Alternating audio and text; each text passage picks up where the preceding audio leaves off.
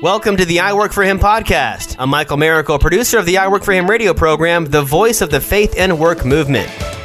Our mission is to transform the workplace of every Christian into a mission field. What does that look like in your workplace? Let's find out right now. Hey everybody, thanks for tuning into the iWork4Him podcast. This is Jim Brangenberg. Recently, Martha and I had the opportunity to share with a bunch of pastors who are planting churches in urban environments all over the country, and they wanted to know, hey, how can we plant an iWork4Him church? So we had a conversation. We wanted to share that conversation with you.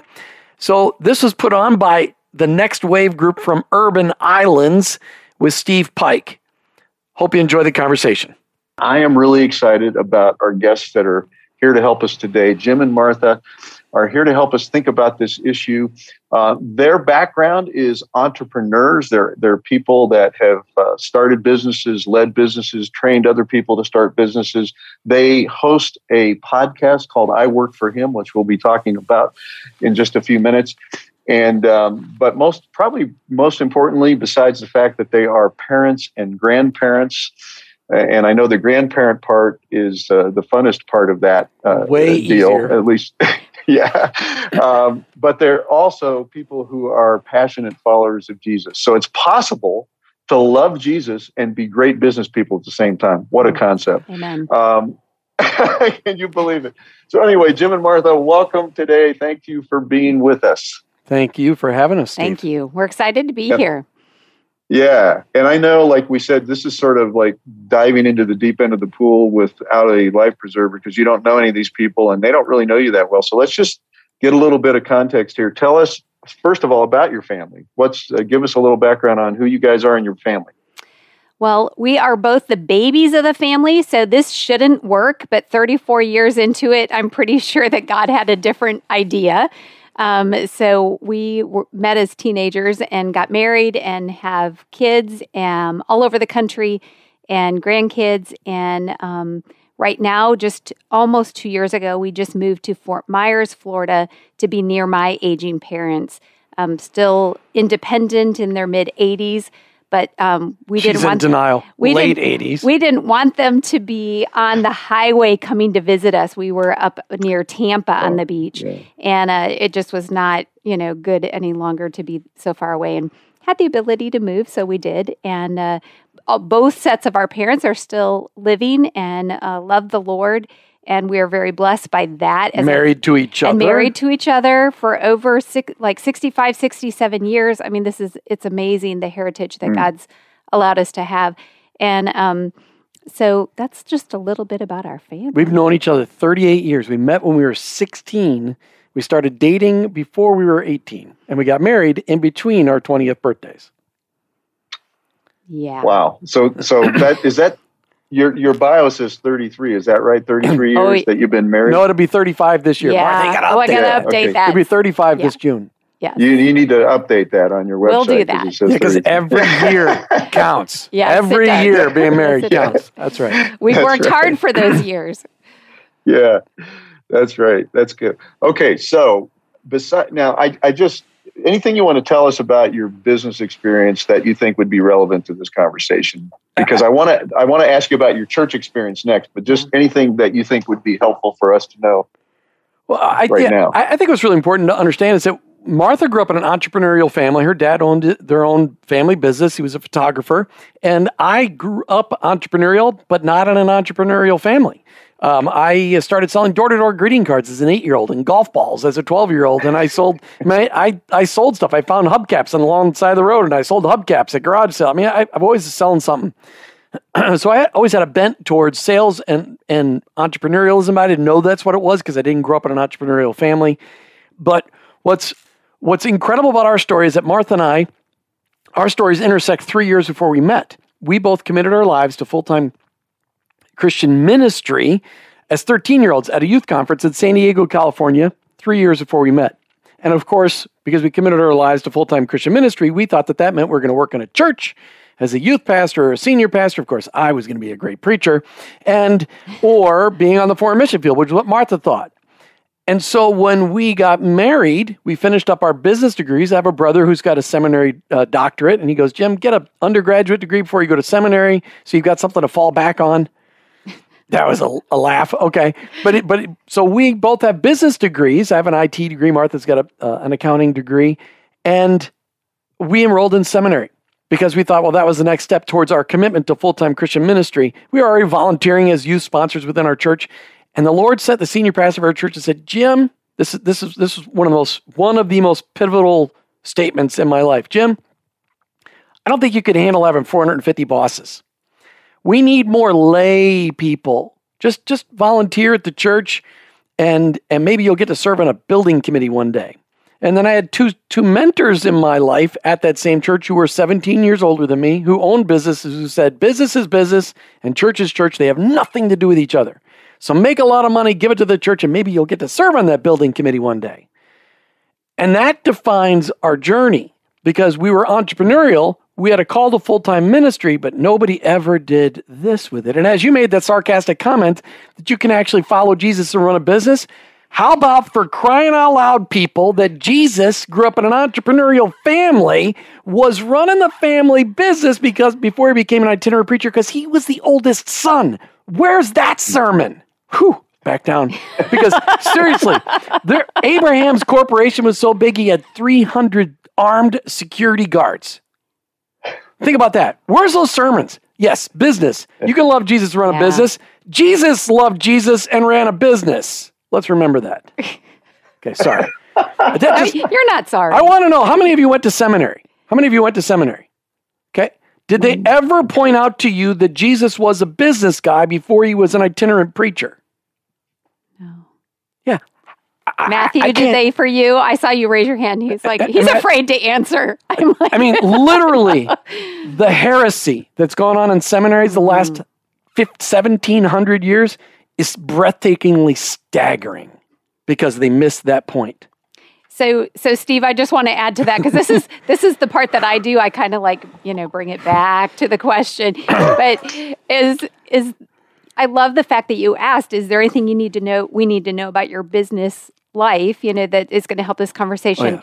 And all of that, there's woundedness because of just conversation. Be a lay there was a lot of guilt because we thought we weren't fulfilling this calling that God had told us. We were very authentic when we said we wanted to be in full-time Christian ministry. We didn't understand that we could do that in our entrepreneurial way. So it's really key. And we're the people sitting in the pews. And that's the part that I love about you inviting us into this conversation is that we are so excited to be able to share this time with you so that we can, just maybe there's one thing that we say that you'll think differently as you're starting your churches and helping other people start their churches and so on. To just look at it a little differently so that you can help people thrive with the gifts that God's given them rather than just sit back and feel guilty and write a tithe check. And a further clarification, because Steve's going to have a hard time controlling it. First of all, we love you guys. We love what you're doing. We are passionate followers of Jesus. I have certain things that frustrate me. And when that pastor used lay minister, it's kind of a weapon to me. Here's what I interpreted for 20 years of my life, that I was a second-tier citizen in the kingdom because I was a lay minister. And then I've learned from my seminary guys who actually understand Hebrew and Greek, which of course I never want to ever understand. Please, Lord, don't make me go to seminary. That's not really what it was saying. Lay minister. No, we are all ministers. Okay, go ahead. And we've worked together. Much of our 35 years of marriage, we have worked side by side. Yeah, that's great. So I'm kind of starting to realize that we're not going to have any trouble getting you to say what you think, Jim.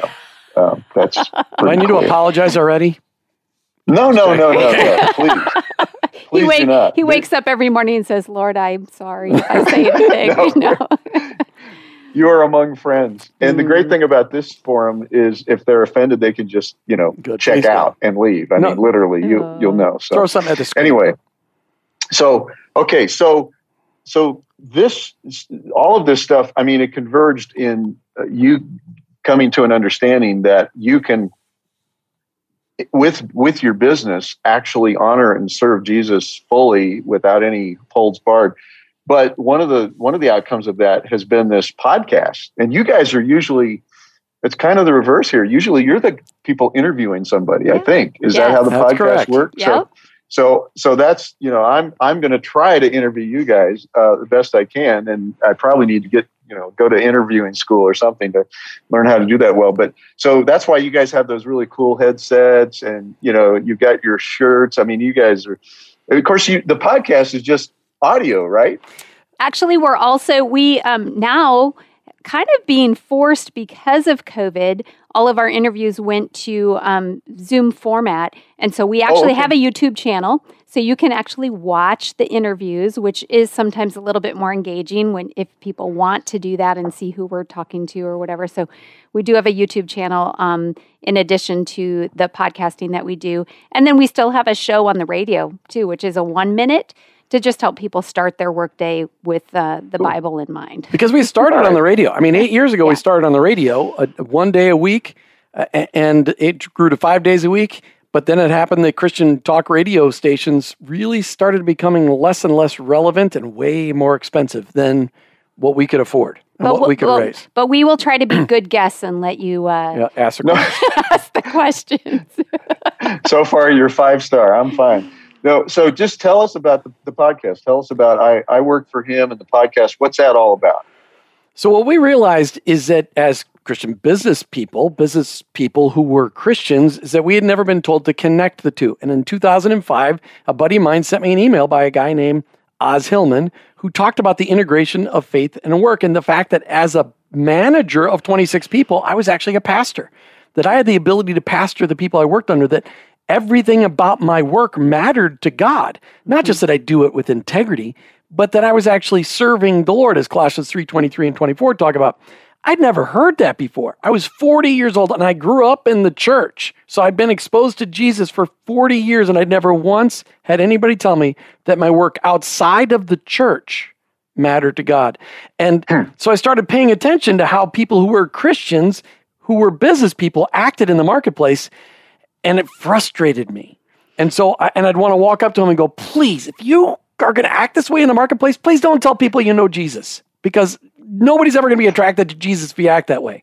But we know why, because you 4 seminarians, you never heard anything about business and Christianity intersecting. And most of you were told that business was actually a necessary evil instead of actually being designed by our Heavenly Father.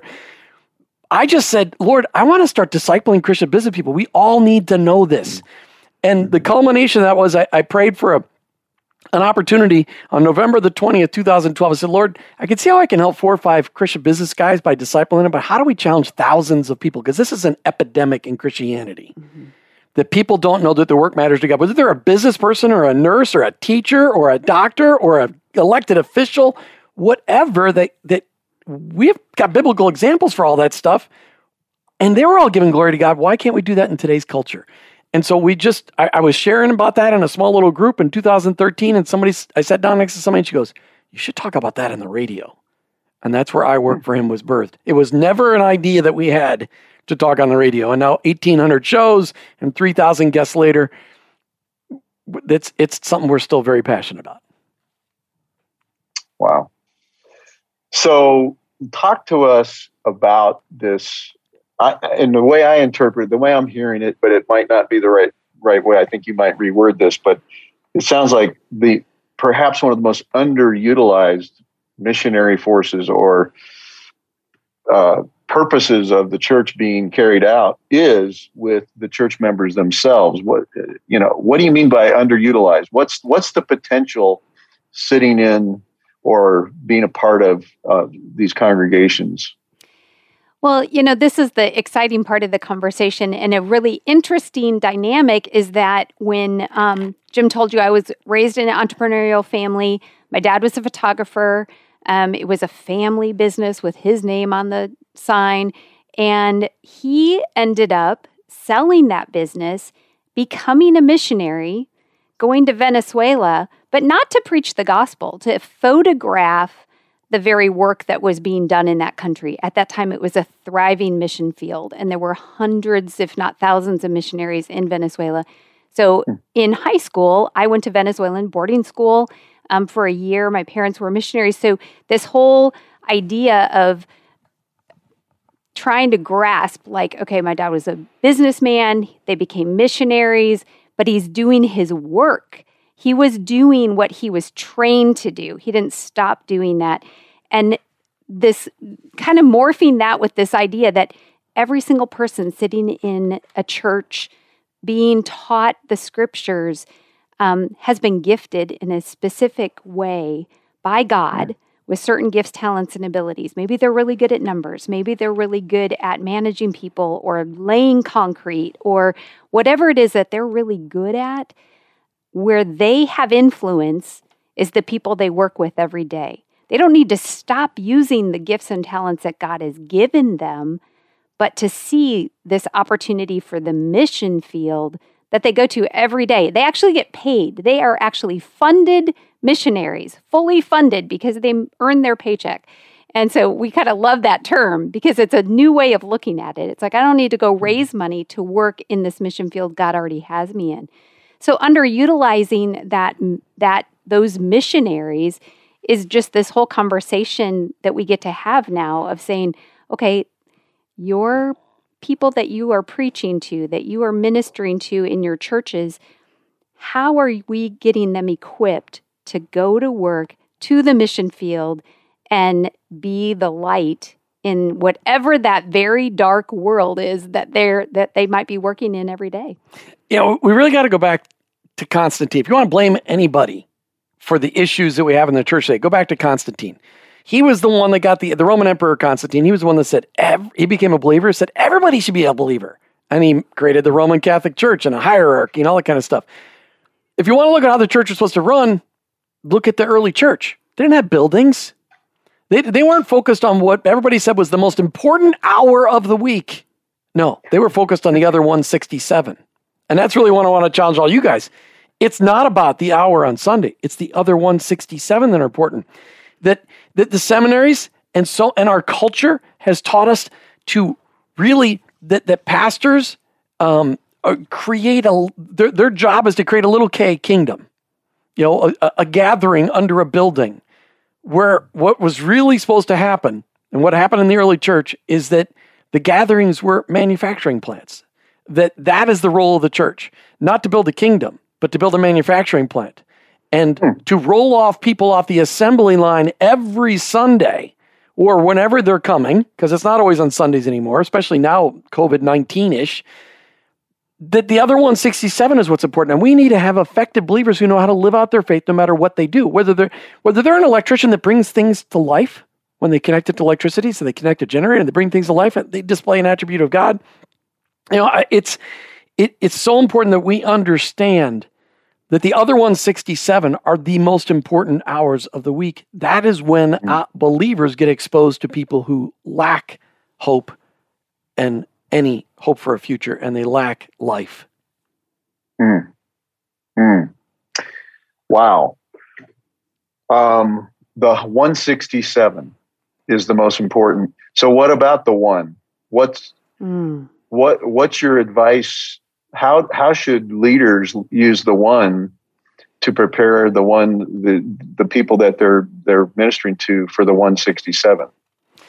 One thing I think we can just share a lot of things back and forth on that. I love that question, and I love that you guys might actually be open to hearing, what some of those things might be in the one.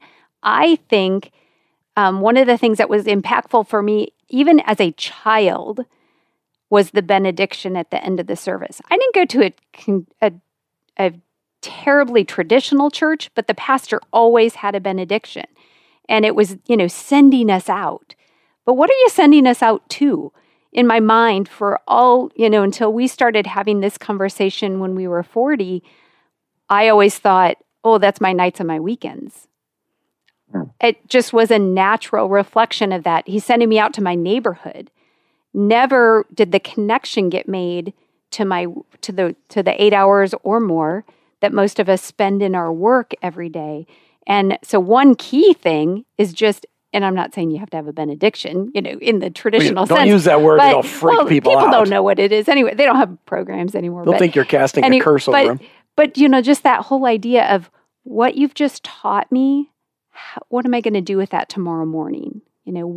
How making that segue, just interjecting words that help me to apply it not just to my nights and my weekends, because for whatever reason, something was said that didn't connect that for me.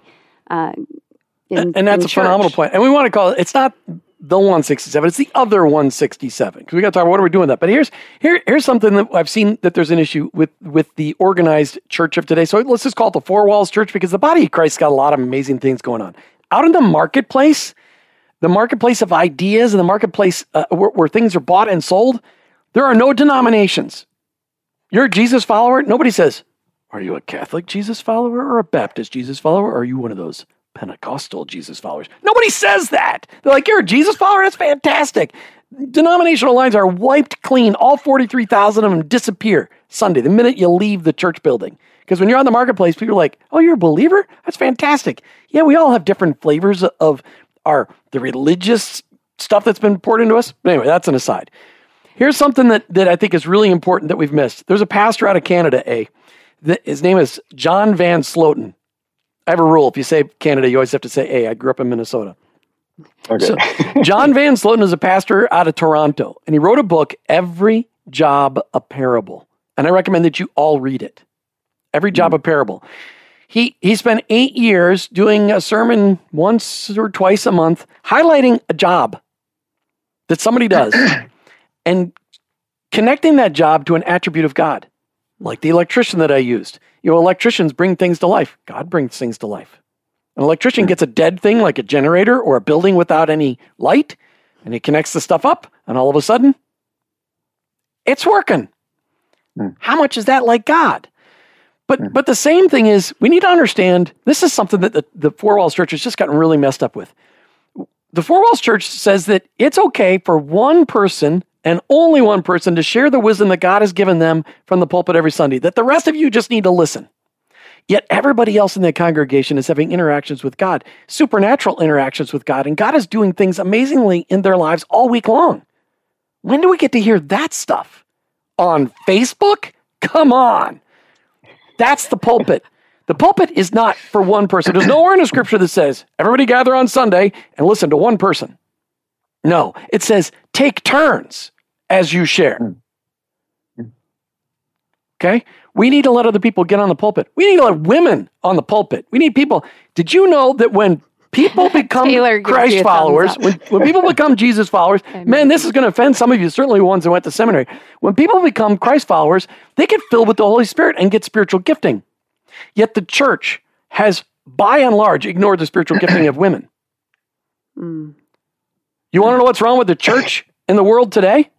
We've ignored the spiritual giftings of women for 1,700 years. Women are nurturers. Men are not. And when we have problems in the community, women are naturally there to cure, to bring about the nurturing. Men are not. Men are want to say, can't you just buck up? Let's move on. Women are like, no. So, but share. Let the pulpit be open on Sunday. It's just one idea. Let the pulpit on Sunday be open, not just to hear you preach some incredible sermon, but to hear how God is preaching incredible sermons into people's hearts that are sitting there in your congregation. Share it. Yeah. And wow. I think to value, what he's not saying is the fact that we value the learning and the wisdom and the counsel that comes through the pastor, the actual pastor, the shepherd, but then showing that you validate the other people and the experiences that they're having, whether it's related to last week's sermon or something that, God is just working in their own life, both men and women, to be able to say, here's what it looks like out in somebody's life. I'm going to give me an example kind of person. So, I think to speak to that is hugely valuable. And again, just making that, instead of the example always being the men in the Bible, including all these wonderful women that funded Jesus's ministry. Where'd they get the funds? Some of them, they had them. Some of them had businesses. But using some of those examples, again, just helps the workforce missionaries to see that what they're doing really is biblical. And we all know that behind every great man of God, there's a great woman of God, because a great man of God couldn't be a great man of God without a great woman of God kicking his butt all day long. I get really good practice at that sometimes. All right. I think the point is just start with the box clean. You know, when you're launching a church, even if you're already you've already got a church established, the old box is worn out. Let's start. Let the Holy Spirit guide you into what your community needs, where you're planting your church. Yeah, that's good. Hey, listeners, one of the huge projects Martha and I have been working on for years is making it easy for every workplace believer to find all the voices speaking encouragement and equipping into the faith and work movement. Presenting the Awaken Podcast Network, online at awakenpodcastnetwork.com, with over 130 different podcast voices speaking truth into you, the workplace believer, including over 30 podcasts dedicated to Christian working women. Go online to awakenpodcastnetwork.com. That's awakenpodcastnetwork.com. So I'm gonna let everybody, give everybody a heads up. We want to make sure that if you have some questions or reactions or responses or comments that you want to add, get ready to do that, because I'm going to open that up in just a minute. I want to just ask you guys one more question for now, and then I have a few closing questions. But and you've already sort of gone down this road a little bit, but just most of the people that you're looking at are people who are involved in startup situations in churches. They're at the very early part. By the way, I will mention right now you can't see Matthew because he's probably attending to some disaster or something. There he is. Oh, he's there. He's there. Okay. So I just wanted to kind of do a little shout out because what's kind of cool is what you're talking about, giving voice to other people in the congregation. Matthew's doing a great job of that. Oh, and wait a minute. Look at there. I didn't even know Laura was there. Oh, she. Okay. If you can see, Laura's halo is shining bright, and it's shining on to Matthew. That's exactly my point. Yeah. So what's kind of cool is Maisie is part of the church that Matthew and Laura are leading. They started about 3 or 4 years ago now, at least. Maybe. Are we getting up? What are we at? 3. Okay. Yeah. And Maisie is someone who's part of that congregation. But I'm telling you what, Maisie is a powerful, anointed preacher. She has Matthew steps aside once in a while and lets Maisie go for it. Excellent. And so I just wanted to tell you guys that you're talking to some people who have actually not just they don't just agree with you. They're actually showing us how it's done because they're releasing people. So I wanted to just take a minute and tell you about everybody here really quick, because I think it'd help you to know how you can help them. Then you can answer the question I have. So excellent. Steve Donaldson works with, as I mentioned already to you guys, rural churches. Yep. Taylor Carmichael is actually on the team with Next Wave, and also is you're a bookkeeper for a medical company, right? Am I just wrong? You're close. I'm a financial analyst for St. Joseph Health System, and I'm in ministry school. I am in ministry school, so there's that. And I lead women. Wow. Yeah, very multifaceted. Yes, yeah. You have like a group of ladies that you're working with and discipling and stuff. Mm-hmm. Yeah, that's really 7 years. Yep. Mm-hmm. Wow. And Maisie, I don't know what you do besides preach at the Hills Church. So I'm our director of biblical justice and community outreach. So I help when we got to do events. Matthew was teaching me how to do all the events, and then just considerations around race and social justice or biblical justice. And and I also work full time and am also in seminary. So a lot going on. Wow. Work full time doing? I'm a proofreader for an accounting firm. Why do you say it like I'm a proofreader for an accounting firm? I am a follower of Jesus. No. Moonlighting as a proofreader for an accounting firm. At this point in time, proofreading for an accounting firm is a slog. It's tax season, so it's like I'm proofreading. But you're right. You're right. Excellent. That's good. Yeah. So, and Larry is, he leads a church on the perimeter of Atlanta that has been around for a while. And it's a very non-traditional church. They've journeyed all over the place. I think right now they're working out of a co-working space, and they're all about just, I think the core of their church is this idea of releasing people, of empowering people, helping people view themselves as people empowered by God to do what God's equipped them to do. Jared and Don are down in Houston, and Jared is leading. They are basically starting a neighborhood-focused community of believers there. They were kind of staff pastors at a more traditional kind of mega church kind of situation, and God really said, "Hey, I just want you to do a deep dive." And I know from our prayer time yesterday that they just went through a pretty rough experience with, when you decide to do a deep dive and you bring some people into your life and things don't go the way you want, that hurts. And but they're hanging in there, and so pray for Jared and Don. They're kind of grieving a loss of somebody they were discipling. And Paul Durbin is in Boulder, Colorado, which is probably to the left of Austin, Texas, in terms of politics and everything else. And they're starting Belay Church that is built and crafted for that community. Matthew and Laura, I just already mentioned them. They are leading the Hills Church, which is in a neighborhood in Denver. And it's a neighborhood-focused church. And again, Maisie's part of that. And Matthew and Laura are doing a phenomenal job. And then Dan Serdal is, we call him Gandalf. He's actually the elder person on this call, even though he doesn't look like that. What are you going to say, Dan? He needs longer hair to be Gandalf. Come on. I was just unmuting myself in case I needed to defend myself. That was good idea. That was preemptive, totally preemptive. Good idea. But actually, Dan really is a wealth of wisdom. He's been part of a very innovative church in the Seattle-ish area that are exploring. I love what they did. They went from, what was it, like 8 kind of campuses to, what do you call it, 37 villages? Am I anywhere close to right on that? Why waste a crisis?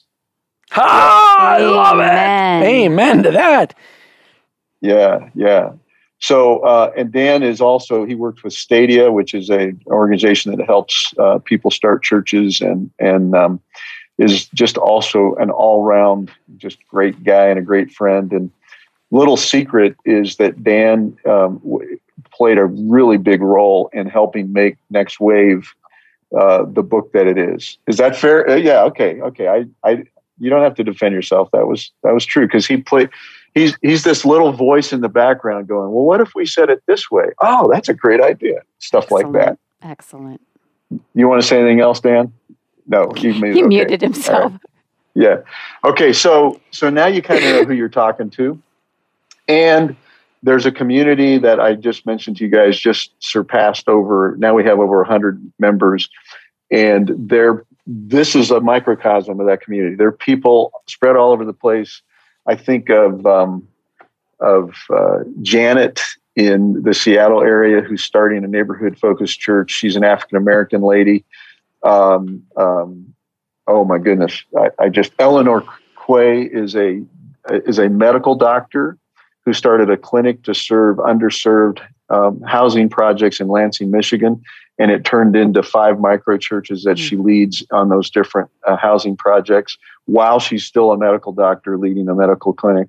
We have people that'll be probably watching this that are leading churches in the Bronx, in New York City, people in LA. I think of Kylie and her husband. I just blanked on her husband's name, but somebody help me out here. What's Josh? Yeah, Josh. Yes, Josh Roberts. Yeah, and they lead a church in San Francisco, or in LA, that is really focused on the community, that a lot of the artisans that are producing the stuff we watch, Pixar and all those people. Yeah. are living there. So anyway, Fantastic. So you get a sense of the spectrum here. So here's the question I have for you. You've already kind of answered this, but just maybe bullet point it a little bit and say, okay, if you guys were so this is your chance. You're the lay people, quote unquote. I know that's a bad word. I'm not saying that. Okay. I just use that because that's the way often people are thought of that are in your position. You're not the pastors, you're not the leaders. What do you want to say to these folks that are leading the church, that are creating the next church? Because that's what this is all about. What do you want to say to them about you're starting a new church or you're leading a church that's going, and what do they need to know? Let me just say this first.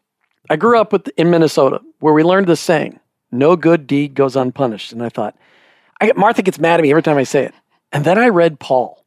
And Paul says, don't grow weary of doing good. Why would Paul say that if no good deed didn't go unpunished? I mean, no good deed goes unpunished. That's why Paul said, don't grow weary of doing good. And so that's the first thing I want to say. You got to keep doing good. And it's got to in your community. Love your community incessantly. And it's going to, just as you mentioned that Jared and Dawn, whatever happened there, I'm sorry to hear about, but you're going to get hurt. You are going to be frustrated. People are not going to appreciate what you do, but we're not doing it for that. And we can't grow weary of doing good. Jesus did good to everybody, even the thief on the cross next to him as he's bleeding to death. That's the model that we have. And that's why Paul reminded us, don't grow weary of doing good. I just had a couple of things on my list, bullet point list. Throw the old ideas away. It sounds like many of you are already doing that already. But if you really want to make an impact, a different impact, do this. You want to know who the people are that you're ministering to? Go to where they are at. Don't ask them to ever come to you. Go to where they are at. Go to their workplaces. Go to their homes. Become in relationship with them. Too many churches today, the leadership have no relationship with the people except for on Sunday. Go find out where the people go get greasy and dirty and smelly and what they're building and what they're analyzing. Like, oh my goodness, accounting books, proofreading. Just terrible. It wouldn't be for me. I have attention deficit. It would kick in about 3.5 minutes in. But go to where people are at. Show them that you love them. Mm-hmm. Identify that this is another bullet point. Go look at your community. You know what they are. The rural communities. I tell people, Steve, what you're doing in rural communities, we lived in Minnesota. We lived in a small town for 4 years. The rural communities of America are the most lost places in America. They're full of churches where nobody talks about Jesus. We were in a community of 2,500 with 11 Lutheran churches, a Catholic church, and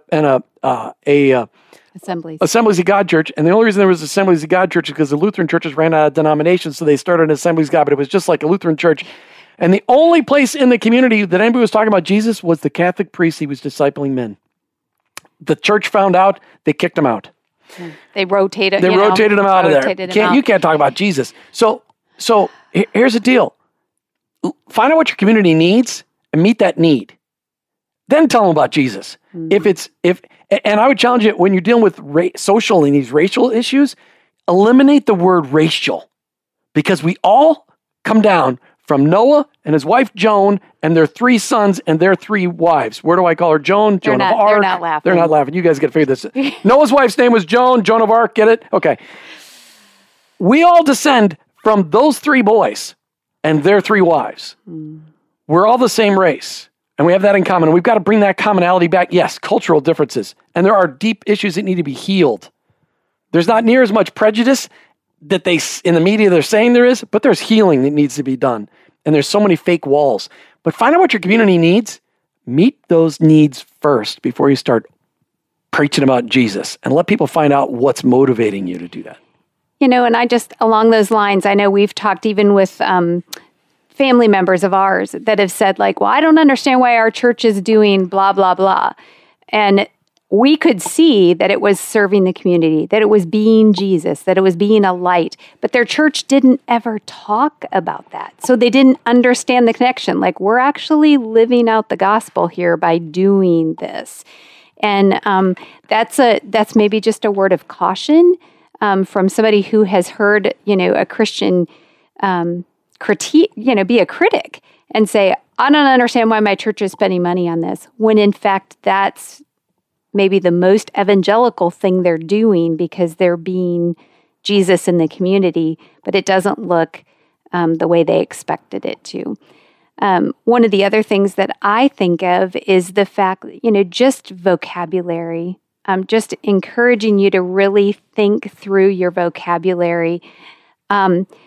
We're talking about the workplace, but it's the same for the retirees. It's having that conversation wherever they are.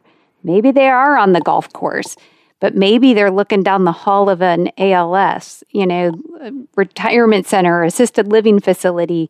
They can still be an active discipler of Jesus everywhere they are. So watching, we have a pastor that one of the things he does really well is when he's giving an example, he'll say simple things like that bring it home.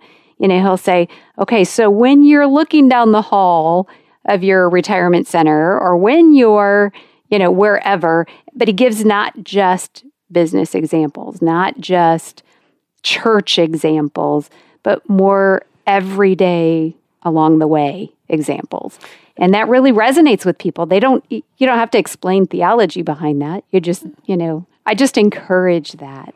Yeah, we need to stop explaining theology and live theology. Martha brings up a great point. One of the things, the biggest problems that these big monster churches are creating and that the little church doesn't ever have to reproduce. We need to get old people, we call them chronologically superior, involved with young people. Because young people today are growing up without elder influence. And we need to pair them up intentionally. We need to find retired people who understand that their calling didn't die when they retire and say, hey, I've got these young people. Would you be willing to just get dirty with them? Just walk down the streets with them. We got a lot of young people today. People writing books like The Passion Generation by Grant Skeldon out of Dallas and the Initiative Network. They said, listen, I want somebody chronologically superior to me that I can run alongside. I just want to learn life from them. I want to learn what it means to live like Jesus in every area of my life. I want to eat dinner with you. I want to paint your house with you. So don't segment. Yeah, let's get these people together.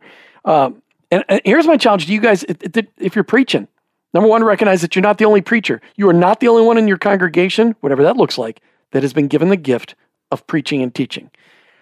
But study your Bible from that perspective of an MBA, not an MDiv. Awesome. Yeah.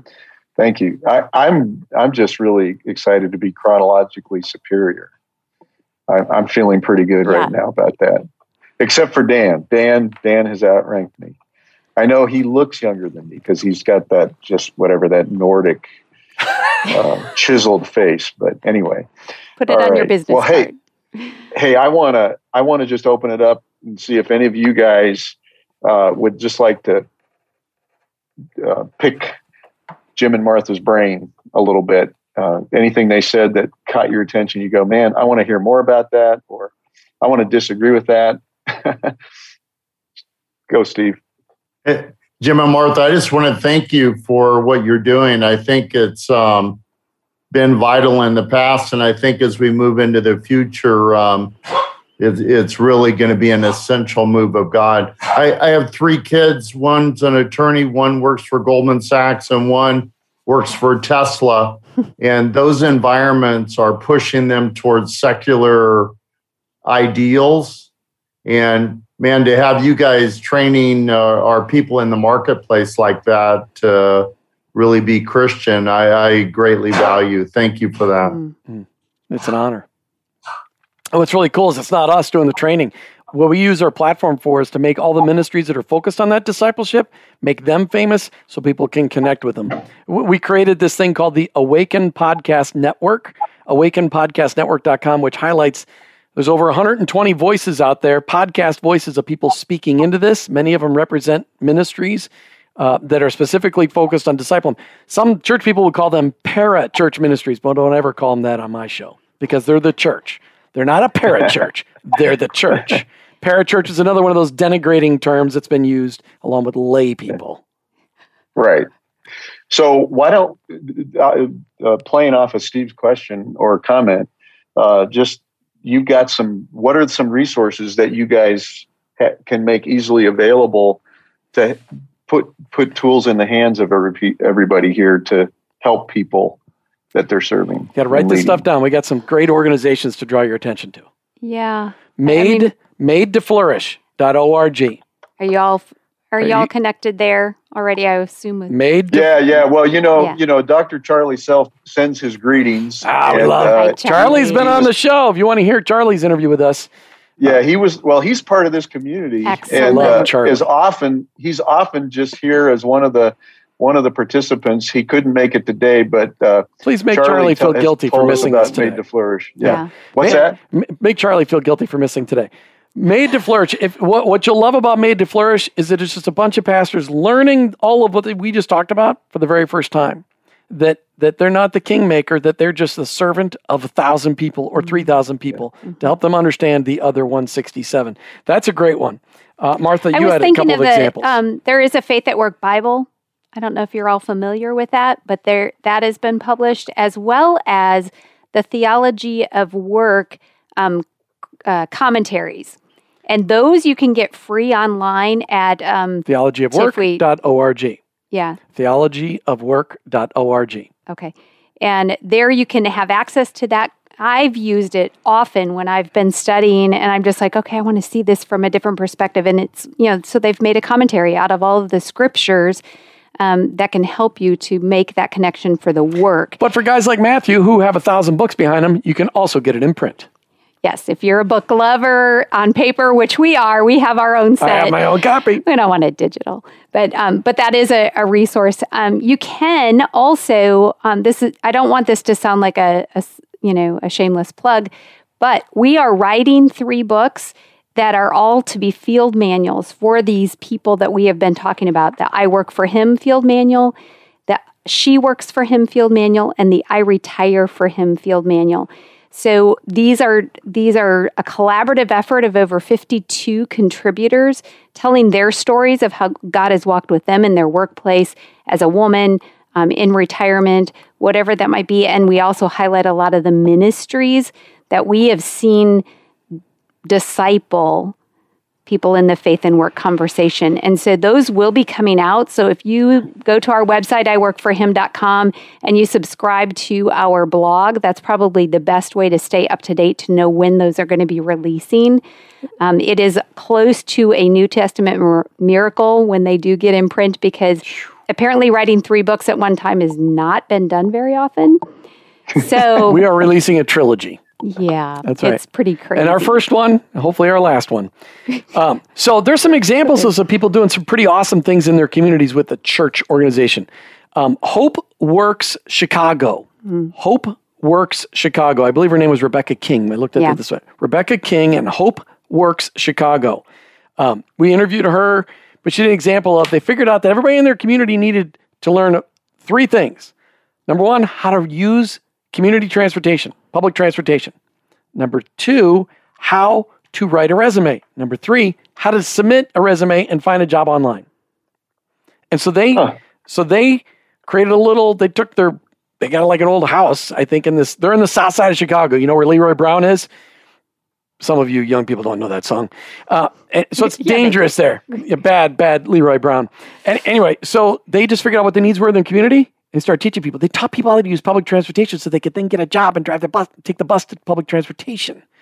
Well, that's practical, tactical Christianity. And that's what our books are all about: practical, tactical, factual, and biblical, just for the everyday believer. They're not theologically, we don't use big words. No 5-syllable words allowed in our vocabulary. I'm just thinking, Steve, that we could easily put together a list of some of the shows of people that we've interviewed that we really think speak more into this conversation. There's the church out of the Northwest that bought a hotel and used that to fund their church, which I think we talked about that. This is your chapter that you're discussing and how to make the church sustainable. And that was a phenomenal show. So you can listen to these shows and really gain some more. So I think we should put together a list of some of them, because it will spur you to think. And that's the whole purpose behind what we do every day, is that God has allowed us the opportunity to just reveal the resources and ask you to do with it what you're supposed to. And it may go in a completely different direction, but it may be inspiring. That's great. The City Reachers movement is another one. But here's the other one. So a great example of a community coming together to reach its community for Christ. Fort Lauderdale, Florida, has the Church United movement, fostered by the National Christian Foundation in South Florida. But Church United, they've got 300 churches working together to reach the Fort Lauderdale community, which, by the way, is an extremely affluent and extremely poor community, depending on which side of the tracks you're on. And it's got a lot of vacation traffic in and out of it. And of course, it's a bilingual, actually, it's probably a 20-lingual community. I have no idea what that word would be. But the Church United and the National Christian Foundation in South Florida, they're funding what God is doing there. You wanted to talk about funding today too, Steve, didn't you? Well, I'll tell you what. Yeah, we're almost out of time. Yeah. So I want to ask you one other question that you alluded to this, but part of the problem is when often the way leaders have traditionally thought about business people, they think, oh, they know how to make money. I want to get the money that's in their pocket into the offering plate so that we can use that. And so they often, and like you say, they think of them as, oh, they'll make good ushers or good, offering counters because they know how to count money and stuff. So just quickly just throw out some ideas about, how do we engage these high capacity people that, they're leading businesses, maybe they're even CEOs or whatever. And what's a good way that they can actually help that local church thrive in its mission organizationally? I'll start with that. And I know we want to watch the time, but two things, what Jim said earlier about, going to lunch where people work, in whatever world that looks like. I mean, make it COVID, whatever, but be relating to what they're doing and learning what their skills are, and then actually utilize them. I think it would be amazing if a pastor would have come to us and said, we're really trying to figure out how to better do this. And do you have any business ideas or things that you think that would work, that would make the church run better? And instead of saying, hey, Jim, will you work in the nursery next Sunday? Because Jim would end up, not in a good place. I might say a naughty word. So, heck no. For a season, I was the treasurer of our church. When did I feel like I was giving some of the most back to my church? When I was the treasurer, because I was doing something that they couldn't do and giving them a huge service on a volunteer basis. So using what I'm good at, and so I just think that really, and then where will they support? They'll support the place where they feel like they're seeing it flourish. They're not wasting the money because they wouldn't listen to me. They're engaged better. So my advice, high capacity people, first of all, never call them high capacity people. Don't look at them like a blank checkbook. Love them. Get to know them. Share your heart with them. Be transparent with them. Let them be led by the Holy Spirit to give to you. Don't ask for money. If God is your provider, He said, I will provide everything you need. So therefore, the relationship with that person, you don't need to say, hey, can you give me $100,000? I need to build a building. You just say, hey, Bob, I want to get to know you. Can we sit down and have a cup of coffee? And really mean it. Yeah. You don't care about how much money He can write you a check for. Someday you may go, why don't you ever ask me for money? And I'm like, just waiting for the Holy Spirit to lead you. But they need to know that they can trust you and that you can trust them.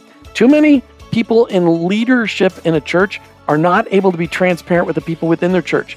If you want to transform your community, you need to be transparent and vulnerable with the people that you serve. And you need to do it especially with your high-capacity people. Live life with them. They're tired of being asked for money by people they don't know and they don't care about. Give them a reason to give you money by loving on them, caring about them, and let the Holy Spirit guide them to write the check. You've been listening to I Work for Him with your hosts, Jim and Martha Brangenberg. We're Christ followers. Our workplace, it's our mission field, but ultimately, I work for Him. Thank you for listening to the I Work for Him podcast with your hosts, Jim and Martha Brangenberg. Please visit iWork4Him.com to learn more about connecting your faith and work, to join the iWork4Him Nation, or subscribe to our weekly blog. You can also follow us on social media at iWork4Him to stay up to date and meet our guests. If today's message spoke to you, please subscribe, rate, and review the show on your favorite podcast platform. Your review will launch more workplace missionaries across America. That's at iWork4Him and online iWork4Him.com. iWork4Him.com.